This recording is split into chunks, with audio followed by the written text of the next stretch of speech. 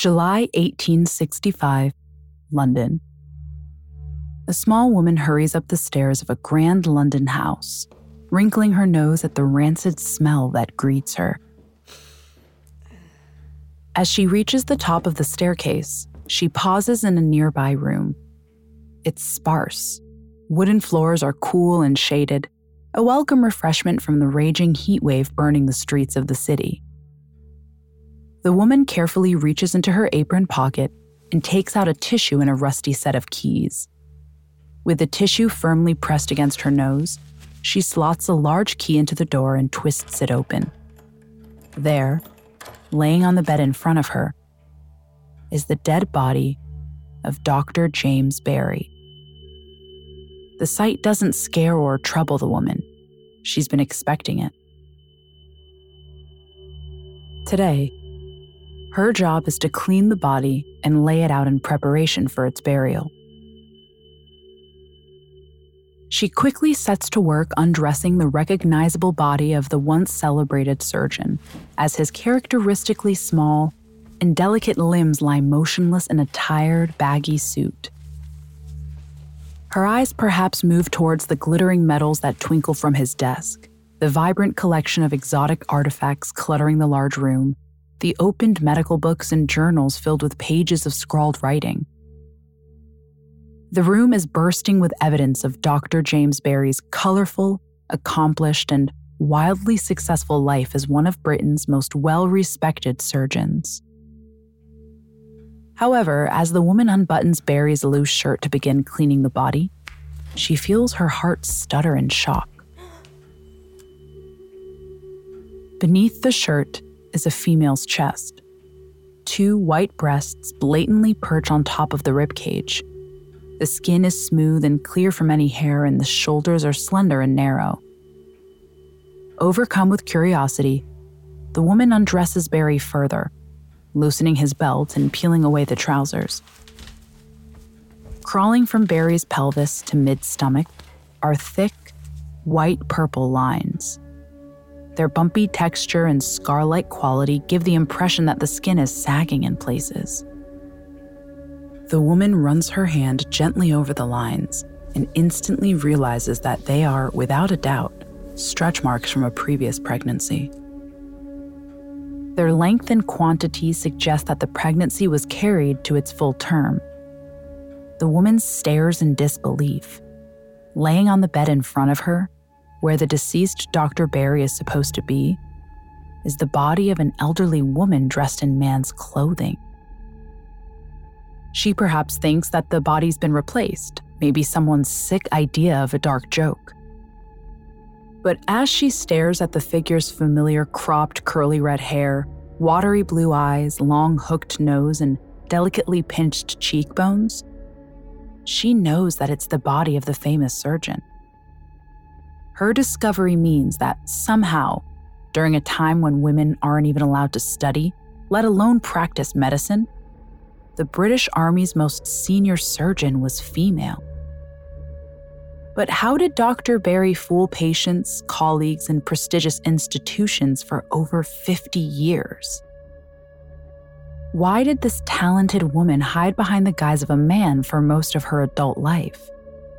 And what, if any, revolutionary changes did her subterfuge kickstart for women in the 19th century?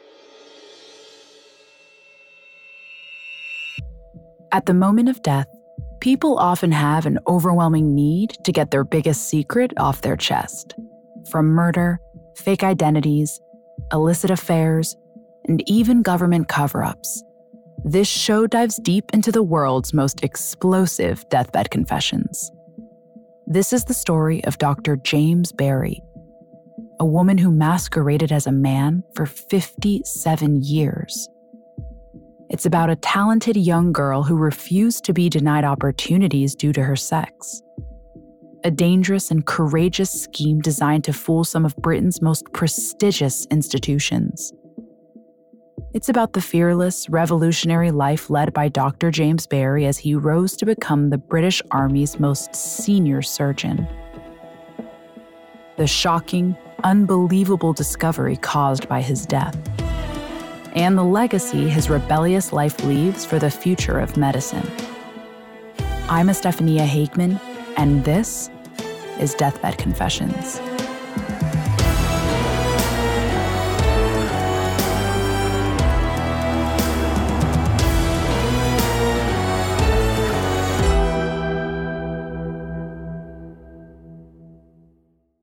This episode is brought to you by Anytime Fitness. Forget dark alleys and cemeteries. For some, the gym is the scariest place of all, but it doesn't have to be. With a personalized plan and expert coaching, Anytime Fitness can help make the gym less frightening. Get more for your gym membership than machines. Get personalized support anytime, anywhere. Visit AnytimeFitness.com to try it for free today. Terms, conditions, and restrictions apply. See website for details. It feels like we're all being told to go on this diet, take that supplement. Ozempic will give you depression, but you know what'll cure that? Weed. Or you could try to balance your hormones. At Science Versus, we're like, what the f*** is going on? Forget the crap online and listen to Science Versus. Just the facts. Oh, and a bunch of stupid jokes. What is a ghost's favorite fruit? Blueberries. That's Science VS. New season out on Spotify soon.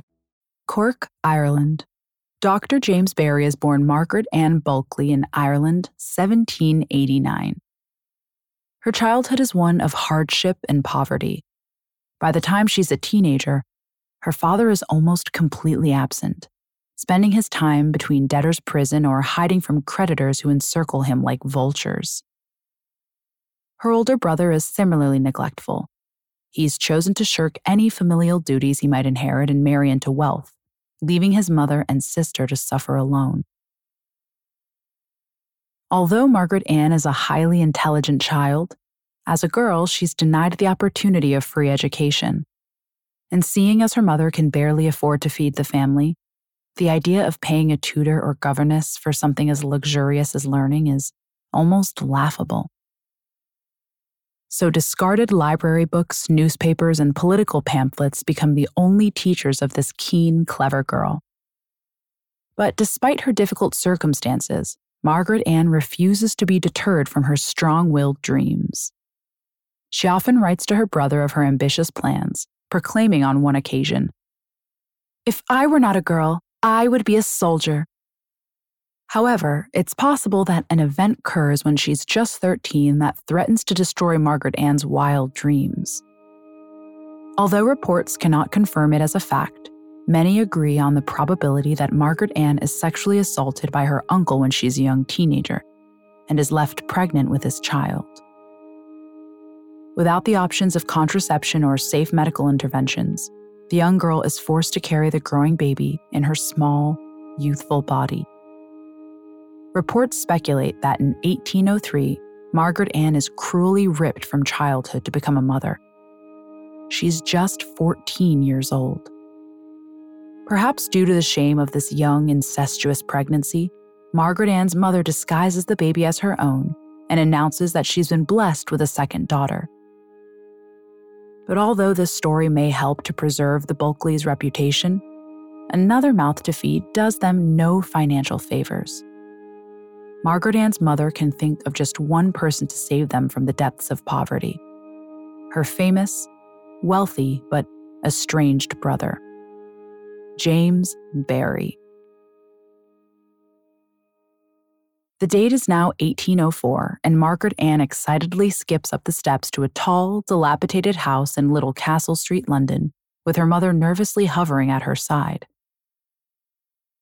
The two women are here today to meet with the acclaimed artist James Barry, a man celebrated across Europe and Britain for his pioneering paintings and lavish lifestyle. He rubs shoulders with leading liberals, radical authors, politicians, intellectuals, and is heralded as a great influencer for the Romantic movement of art. The two women hope he might be as generous as he is talented and offer them a financial lifeline from their dreadful situation. But luck isn't on their side today, and neither the skinny figures of his relatives or obvious brains of Margaret Ann warm James Barry's heart.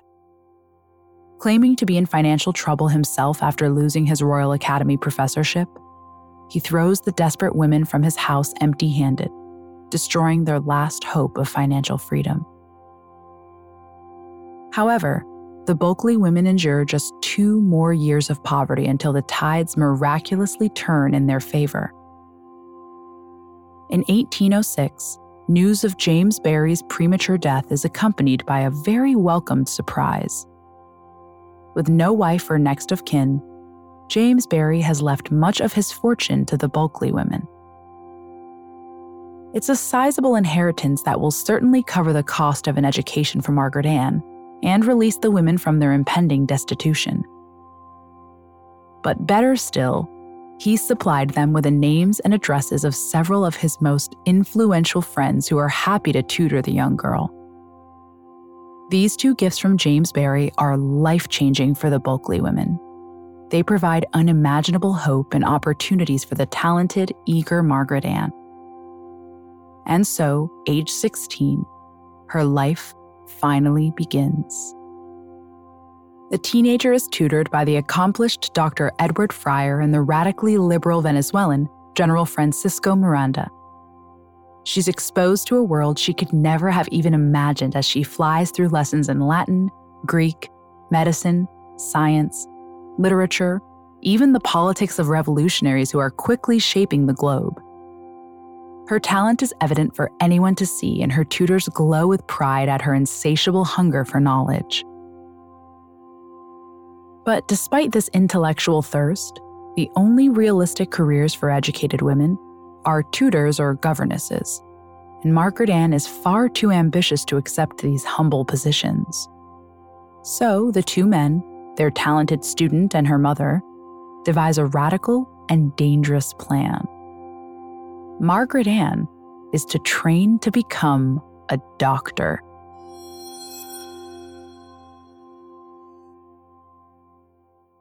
As women aren't yet allowed to study or practice medicine, Margaret Ann undergoes several changes to fulfill her dream. Her thick red hair is cut into a messy crop, her small breasts are tightly bound to her chest, her limited wardrobe of dresses and skirts is replaced with shirts, pants, and ties, and, of course, her name is changed. Perhaps in homage to her unlikely benefactor, the name Margaret Ann is replaced with James Barrie. As soon as the daring plan is finalized and Margaret Ann's disguise complete, she sends an application to study medicine to the University of Edinburgh and seals her life of deception. December 14th, 1808. A solicitor sits in his cold, damp office in Ireland, carefully reading the contents of a messily scrawled letter. The letter informs him of a young man's safe passage from Ireland to Edinburgh. It states, "It was very useful for Mrs. Bulkley, my aunt, to have a gentleman to take care of her on board ship." It then requests that all mail addressed to a Margaret Ann be redirected to the young man's aunt, Mrs. Bulkley. The letter is signed by a Mr. James Barrie.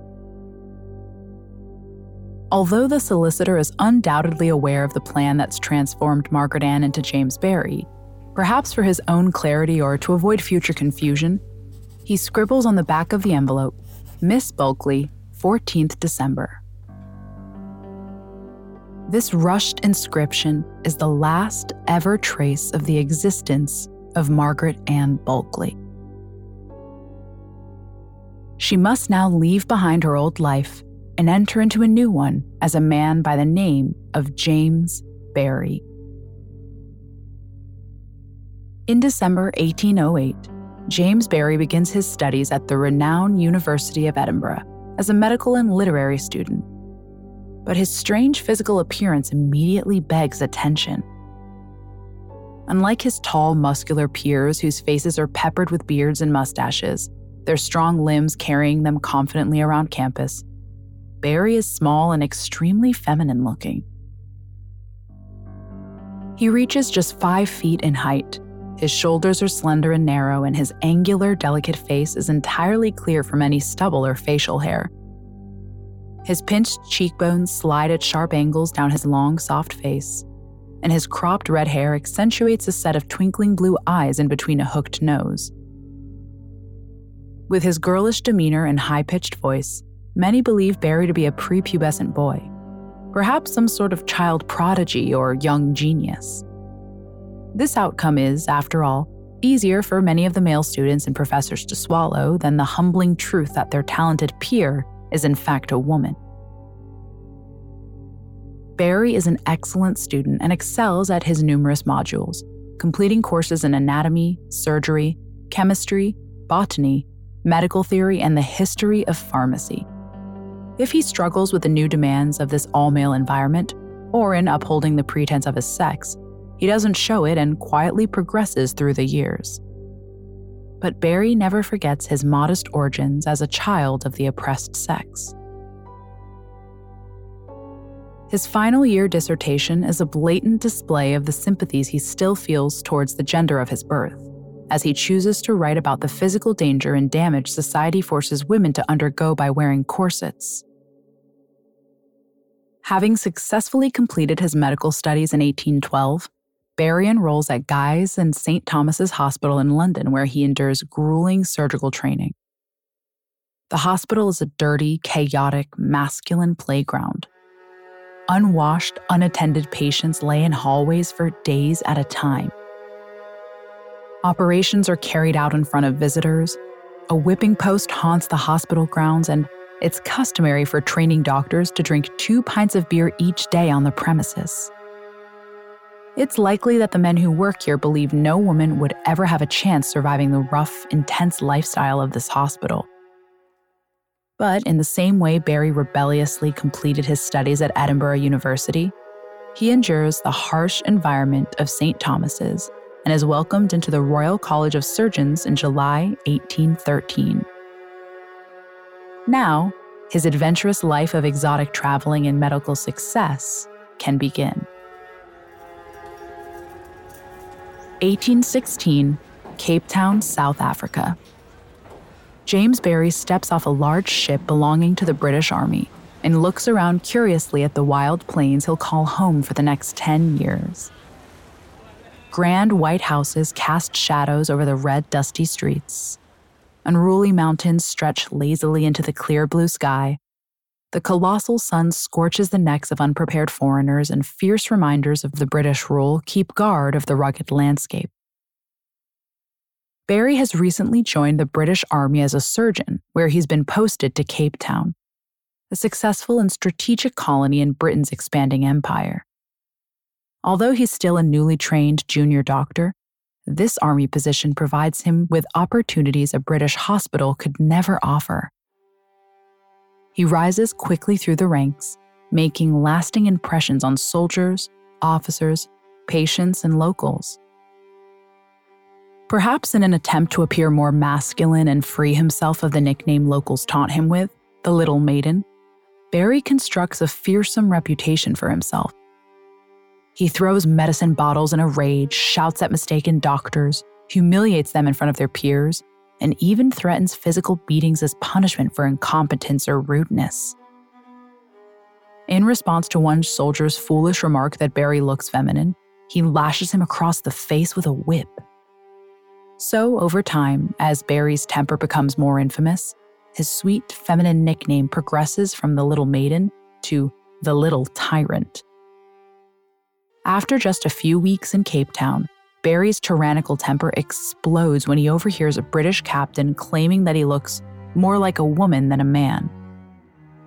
Anger, pride, fear, and dread rip through his veins as his identity is threatened a second time. In a moment of unquenchable rage, Barry challenges the captain to a duel where he mercilessly shoots him squarely in the forehead. A shot like this should kill the captain instantly. It should disgrace Barry, releasing him from the army and possibly even revoke his medical license. But fortunately for both, the captain's helmet protects his forehead from the fatal shot, saving his own life and Barry's career. Despite Barry's short patience and angry temperament, the young surgeon's medical skills and knowledge are second to none. He introduces simple but revolutionary changes to the care provided by doctors, prioritizing ventilation, sanitation, reliable water systems, and even equal medical treatment for enslaved people and minority groups. these are improvements no other doctor has ever given any attention to. Colleagues watch with a mixture of wonder and amusement as the small, terrifying surgeon marches into hospital rooms and flings open windows to circulate air. They laugh at how his high-pitched voice reaches a screeching frequency when he berates young nurses for failing to properly wash their hands. And the peculiar sight of the tiny, fierce man strutting around with his obedient poodle and pet goat causes whispers and stares of intrigue. But even with these strange eccentricities, he's highly regarded by everyone in Cape Town, and before long, receives a responsibility that will change his life forever, and even threaten to reveal his dangerous disguise. This episode is brought to you by Anytime Fitness. Forget dark alleys and cemeteries. For some, the gym is the scariest place of all, but it doesn't have to be. With a personalized plan and expert coaching, Anytime Fitness can help make the gym less frightening. Get more for your gym membership than machines. Get personalized support anytime, anywhere. Visit AnytimeFitness.com to try it for free today. Terms, conditions, and restrictions apply. See website for details. In 1816, Cape Town is governed by the powerful, indulgent, and slightly controversial figure of Lord Somerset. He lives luxuriously, residing in a sprawling mansion equipped with a sparkling pool and ballroom. To all of his obedient subjects, he appears to be the epitome of English success, and he shows off his 2 young, beautiful daughters. However, since the tragic death of his beloved wife, Somerset has become disillusioned with the Western world and rejects any forms of Western medicine. So when his eldest daughter falls severely ill, Somerset dismisses all doctors. The only medical professional who can persuade him to let his daughter be treated is the young, passionate Dr. James Barry. Although records don't specify what illness she suffered from, Barry acts quickly and expertly in his treatment, nursing the girl back to strength and undoubtedly saving her young life. Somerset is overwhelmed by gratitude. Believing Barry to have performed some sort of medical miracle, he welcomes the young surgeon into his family and holds him in the esteem of a saint. Perhaps touched by such adoring attention from one of South Africa's most powerful figures and a man 18 years older than himself, Barry embraces the opportunity for friendship. And so the all-consuming yet problematic relationship that will shape both lives begins. Lord Somerset and Dr. Barry spend the next few years growing extremely close to one another.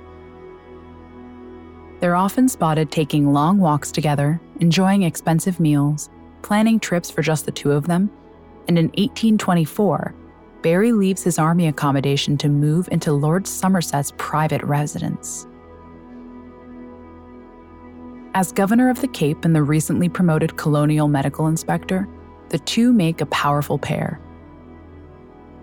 But an influential friendship like this naturally invites intrigue, jealousy, and even conspiracy, and it isn't long before cruel rumors about the pair begin to circulate. In June of 1824, an anonymous local claims to have seen Lord Somerset buggering Dr. Barry. At a time when homosexuality is a crime punishable by death, the rumor shrouds the pair in scandal and threatens to destroy their prestigious reputations. It's unclear whether the rumor has any truth to it or not. It may simply be a cruel remark designed to take down the two most powerful, influential figures in the colony, with no evidence or substance behind it. However, there is the possibility that the rumor is based on truth. Somerset may be aware of Barry's biological sex, making the friendship between the two a romantic, sexual relationship. If this is the case, then Barry and Somerset may have truly been seen indiscreetly making love. But either way, whilst homosexuality remains a strict taboo and women are prohibited from practicing medicine, Barry and Somerset are locked in checkmate. All they can do is desperately deny the rumor. A court trial eventually finds both Somerset and Barry innocent of the crime, but the pair's friendship will never resume to its previous love and affection. Somerset eventually retreats from Cape Town to England in 1826, leaving behind a heartbroken Barry. In the long, hot, dry days that follow Somerset's reluctant departure, Barry solemnly laments in his journal after the man who was my more than father, my almost only friend. But as news of Somerset's new marriage in England and happy births of 3 more children reaches Cape Town, Barry will put all thoughts of his friend behind him and make a lasting name for himself in medical history. It's now June 25th, 1826. James Barry has been in Cape Town for 10 years and is just months away from his prestigious promotion to Surgeon of the Forces when he receives news of an emergency that will change his life. On this hot summer's night, he's called to a modest house in Cape Town where a young woman is struggling through the final stages of a difficult pregnancy. Labor has lasted a sweaty, painful 24 hours so far, and the stubborn baby is still refusing to be born. Barry knows what has to be done. He'll need to perform a cesarean section. But like every other 19th century surgeon across the globe, he's filled with dread and reluctance at this prospect. You see, C-sections are unimaginably dangerous during this time. With no antiseptics or anesthesia, the act of slicing into a woman's abdomen is considered little better than butchery. Surgeons have no resources with which to suture the gaping wounds on the mother's stomach, so it's often left open, inviting raging infections and severe blood loss. And although non-Western techniques have reportedly been successful, tales of banana wine, iron needles, root pastes, and herb mixtures don't appeal to many of the trained doctors or their patients. Whether performed in a London hospital or on the plains of South Africa, C-sections are notorious failures during this period. Mother and child have never both been known to survive such a horrific operation. But no matter how reluctant Barry is to perform the C-section, he knows he has no choice. Without it, neither the mother or child can survive. So, having never attempted one in his life and only observed 2 fatal examples, he nervously extracts his surgical knife and cuts into the mother's skin. Painful, tense minutes of concentration follow as Barry meticulously operates. He obsessively washes his hands, changes instruments, and cleans every centimeter of the mother's severed abdomen. Eventually, the tiny baby is safely extracted from its mother's womb and placed in her arms. It's a healthy baby boy. But something's different this time. The mother isn't pale from blood loss or shivering from an uncontrollable infection. Is it possible that she survived?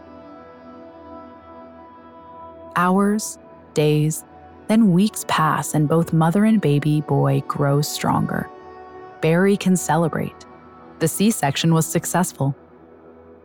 It's Britain's first ever cesarean section where both mother and baby have lived, and Barry's esteemed place in medical history is secured. The mother's gratitude to her heroic surgeon is eternal, and she shows her thanks by calling her son James Barry. It's an honored name that will pass down through the family and eventually reach South Africa's highest governmental office in 1924, when its prime minister is none other than James Barry Hertzog.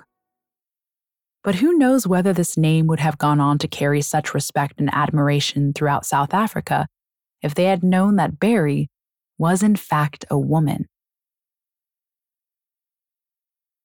In the years following James Barry's revolutionary cesarean operation, he travels widely throughout the British Empire with the army. He treats patients in Mauritius, Jamaica, the island of St. Helena, and the Leeward and Windward Islands of the West Indies. Wherever Barry travels, groundbreaking medical improvements follow as he encourages practice that no man or woman has ever before implemented. He continues to promote good ventilation, strict hygiene, as well as treating members of minority communities, the poor, widows, lepers, and even enslaved people, no matter how much bitter opposition it brings. Perhaps having grown up as a girl in poverty, Barry feels a certain empathy with the minorities who suffer on the sidelines as he once did.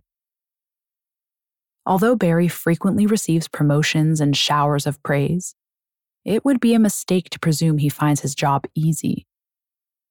Whilst performing duties overseas, he's exposed to violent outbreaks of cholera, incurable yellow fever, and a whole host of nasty tropical diseases.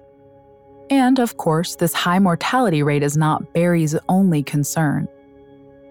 Each day he must bind his breasts, fill his sagging shirt with shoulder pads, step into 3-inch heeled boots, and walk, talk, and act like a man. It's a lifestyle only for the ambitious and extraordinarily brave. Although Barry's talent and wisdom are second to none in the British Army, his rebelliously eccentric reputation continues to throw him into dangerous waters. He openly argues with fellow doctors, reprimands colleagues, bursts into fits of rage, and in 1829 deliberately breaks orders by abandoning his post on St. Helena and traveling to England for the worryingly ill Lord Charles Somerset.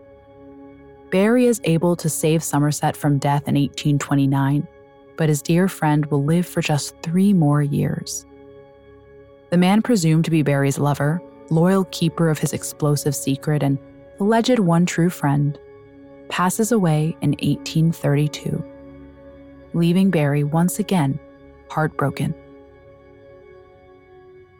However, the small, fierce surgeon will have little time to grieve as his return to St. Helena brings a challenge like no other he's faced yet.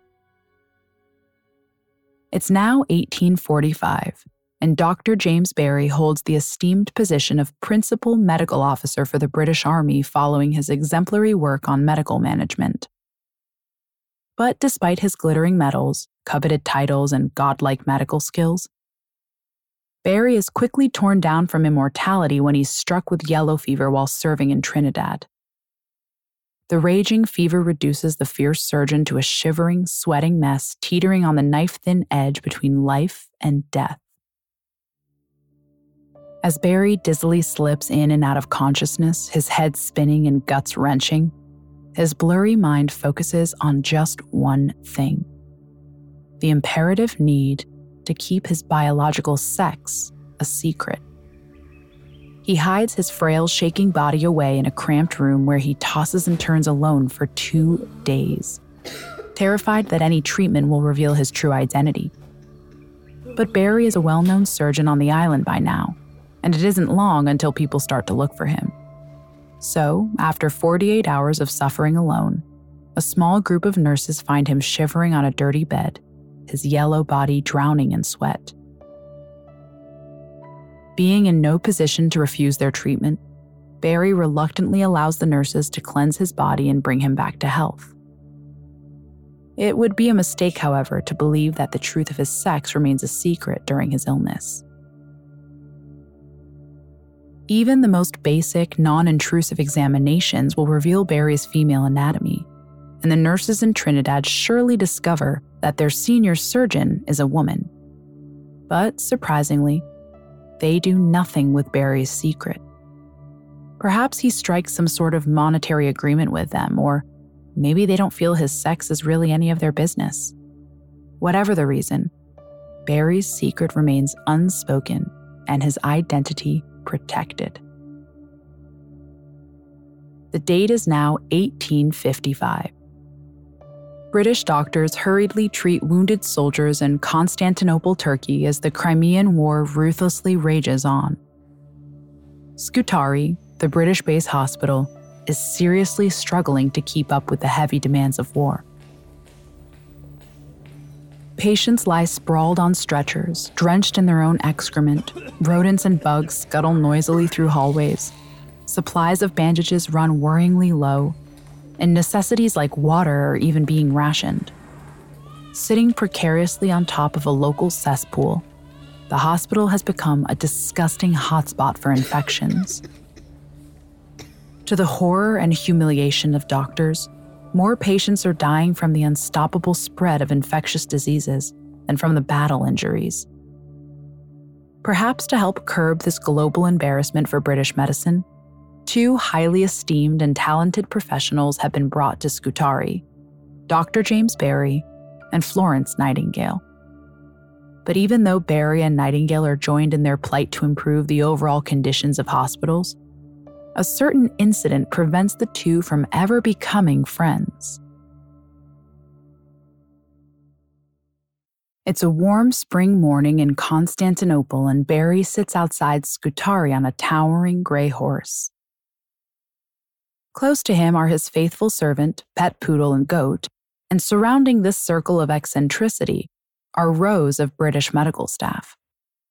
Barry holds his audience in his strict command, perhaps giving them instructions for the day ahead as the warm sun beats ferociously down his neck. But his concentration is suddenly distracted when a nurse hurries out of Scutari to join the meeting. It's Florence Nightingale. Barry is appalled at her appearance. Whilst his pale skin is covered by a thick overcoat with collars crawling up his neck and a tall, rigid hat adding a few inches to his tiny frame, Nightingale's head is covered only by a thin cotton cap. Barry stares dramatically up at the scorching sun and quickly down at Nightingale before bursting into an explosive fit of rage.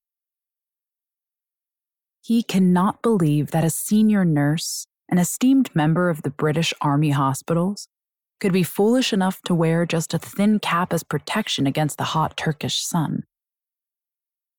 As he harshly berates the young Nightingale for her apparent stupidity, she makes up her mind that he's the most hardened brute she's ever encountered. Although Barry's outburst in Constantinople is in keeping with his tyrannical reputation, there's a possibility that he was fueled by something other than bad temperament. You see, Florence Nightingale is a woman revolutionizing medicine. Even though her gender ensures she'll never rise to the same ranks as Barry, she's already made a name for herself as the beloved Angel of Crimea. She's implemented measures not dissimilar to Barry's own improvements, making rigorous sanitation checks mandatory for both patients and doctors, separating beds to improve ventilation, and regularly cleaning hospital instruments and clothing. While Nightingale has overseen these developments wearing a dress, using her own name, living her real life, Barry has been forced to make his own changes trapped in the disguise of a man. It's certainly possible that Barry feels some level of resentment and jealousy towards Nightingale because of her freedom to be a woman. But for the esteemed surgeon, this freedom to reveal his own sex will arrive much sooner than he ever anticipated. 1857, Canada. James Barry is now one of the most senior doctors in the British Army. He's recently been promoted to Inspector General of all hospitals and is widely regarded as the most accomplished surgeon in the whole of the British Empire. Although his feminine appearance has continued to monger gossip, one officer told his friends that they'd have to be mad to take Barry for a man. It hasn't curbed his success. Barry's continued his noble endeavors to improve the lives of everyone he treats, from army officers to suffering widows, and has been awarded promotion after promotion.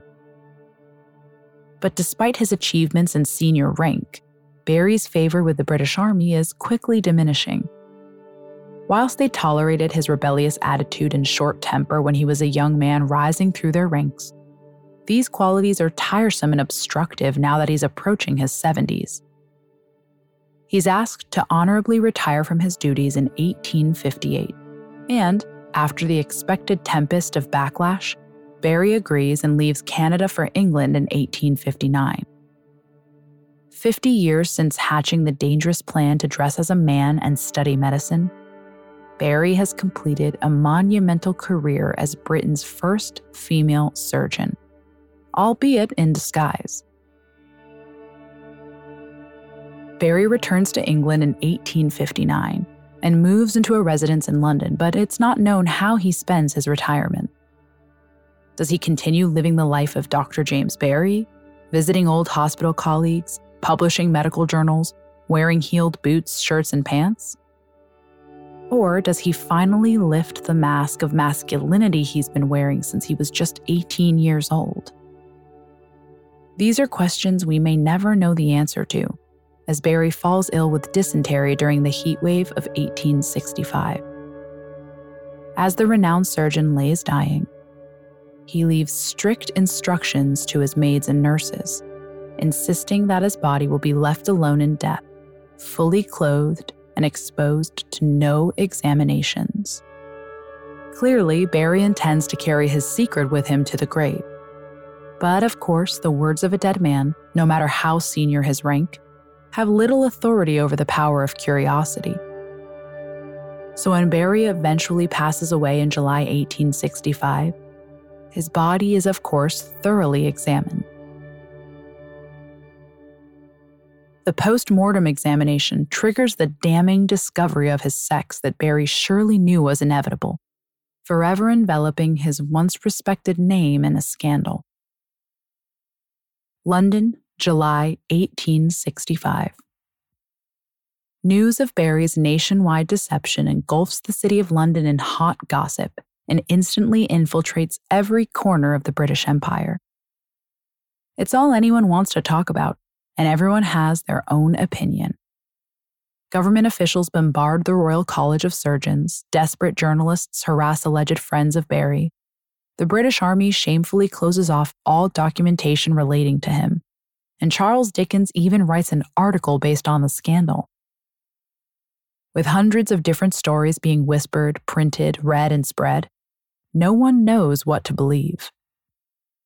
Then, just 1 month after his death, a junior colleague of Barry's from Canada publishes a story in the Medical Times titled, "The Reputed Female Army Surgeon." His words influence hundreds as he writes, "There can be no doubt among those who knew him that his real physical condition was that of a male in whom sexual development had been arrested about the 6th month of fetal life. The real marvel is that a being of a frame so feeble should have attained the highest rank in the medical department.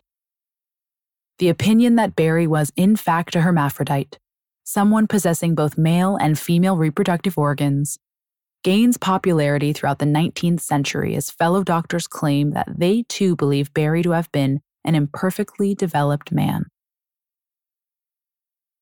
This opinion's popularity may stem from the desperate need to uphold medicine as a male-only profession. By insisting that, despite obvious female anatomy, Barry was physically and biologically male, institutions are able to keep women out of medical school and continue their mantra that medicine is a skill only a man can master. But whilst the view that Barry was a hermaphrodite satisfies some, many consider it to be nonsense. In their eyes, Barry was simply a woman dressed as a man purely to become a doctor. The discovery of female anatomy on Barry's body is, for them, a long-awaited explanation to the hundreds of burning questions they held about the renowned surgeon. Questions such as his behavior around Lord Somerset, his absence of a wife, the close relationship he shared with his male servant, not to mention his delicate physical appearance and high-pitched voice. The incredible story of Dr. James Barry becomes widely known throughout the British Empire following his death, as it begins to deconstruct the archaic prejudice that prohibits women from studying medicine. Barry has shown the world that a woman can not only practice high-level medicine, but can rise to its most senior ranks, bring about revolutionary changes, perform life-saving operations, all whilst living in the harsh, fierce environments of the exotic British colonies. Barry's unprecedented success opens the door just a crack for future ambitious women to follow. And follow they do. In 1865, Elizabeth Garrett Anderson becomes Britain's first female to gain a medical license. 11 years later, the British government passes a medical act which allows all individuals to practice medicine, regardless of their gender. And in the years that follow, hundreds of women challenge the stigma of medicine as they boldly join their male counterparts and infiltrate the hospitals of Britain.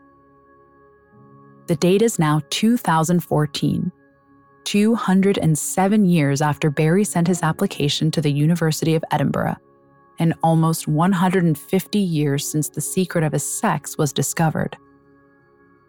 Throughout Britain, medicine is a respected career enjoyed by both men and women. In fact, female medical students now outnumber men as they make up over 50% of the student body and account for 48% of all doctors. It's an astronomical improvement from the breast-binding days of the 19th century. And in April of 2014, the Royal College of Surgeons sets a groundbreaking precedent when it appoints its first ever female president. But if Dr. James Barry hadn't bravely followed dreams that were centuries ahead of his time, who knows how far away these improvements may still be? Barry was not only a talented surgeon and revolutionary doctor, but a courageous and selfless advocate for women's rights throughout the globe. As more young girls and women embark on medical careers, his childhood dream of welcoming women into medicine lives on.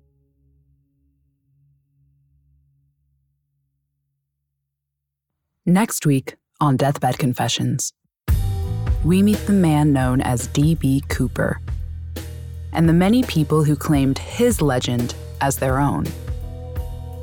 In 1971, a mysterious man hijacked a plane, parachuting out with almost $250,000. Hardly any trace of him was ever found. What followed was one of the biggest manhunts in FBI history. It stretched over decades, had almost 1,000 suspects, and left the whole nation wondering, who is D.B. Cooper? Could a series of deathbed confessions finally lead to the answer? Find out next week.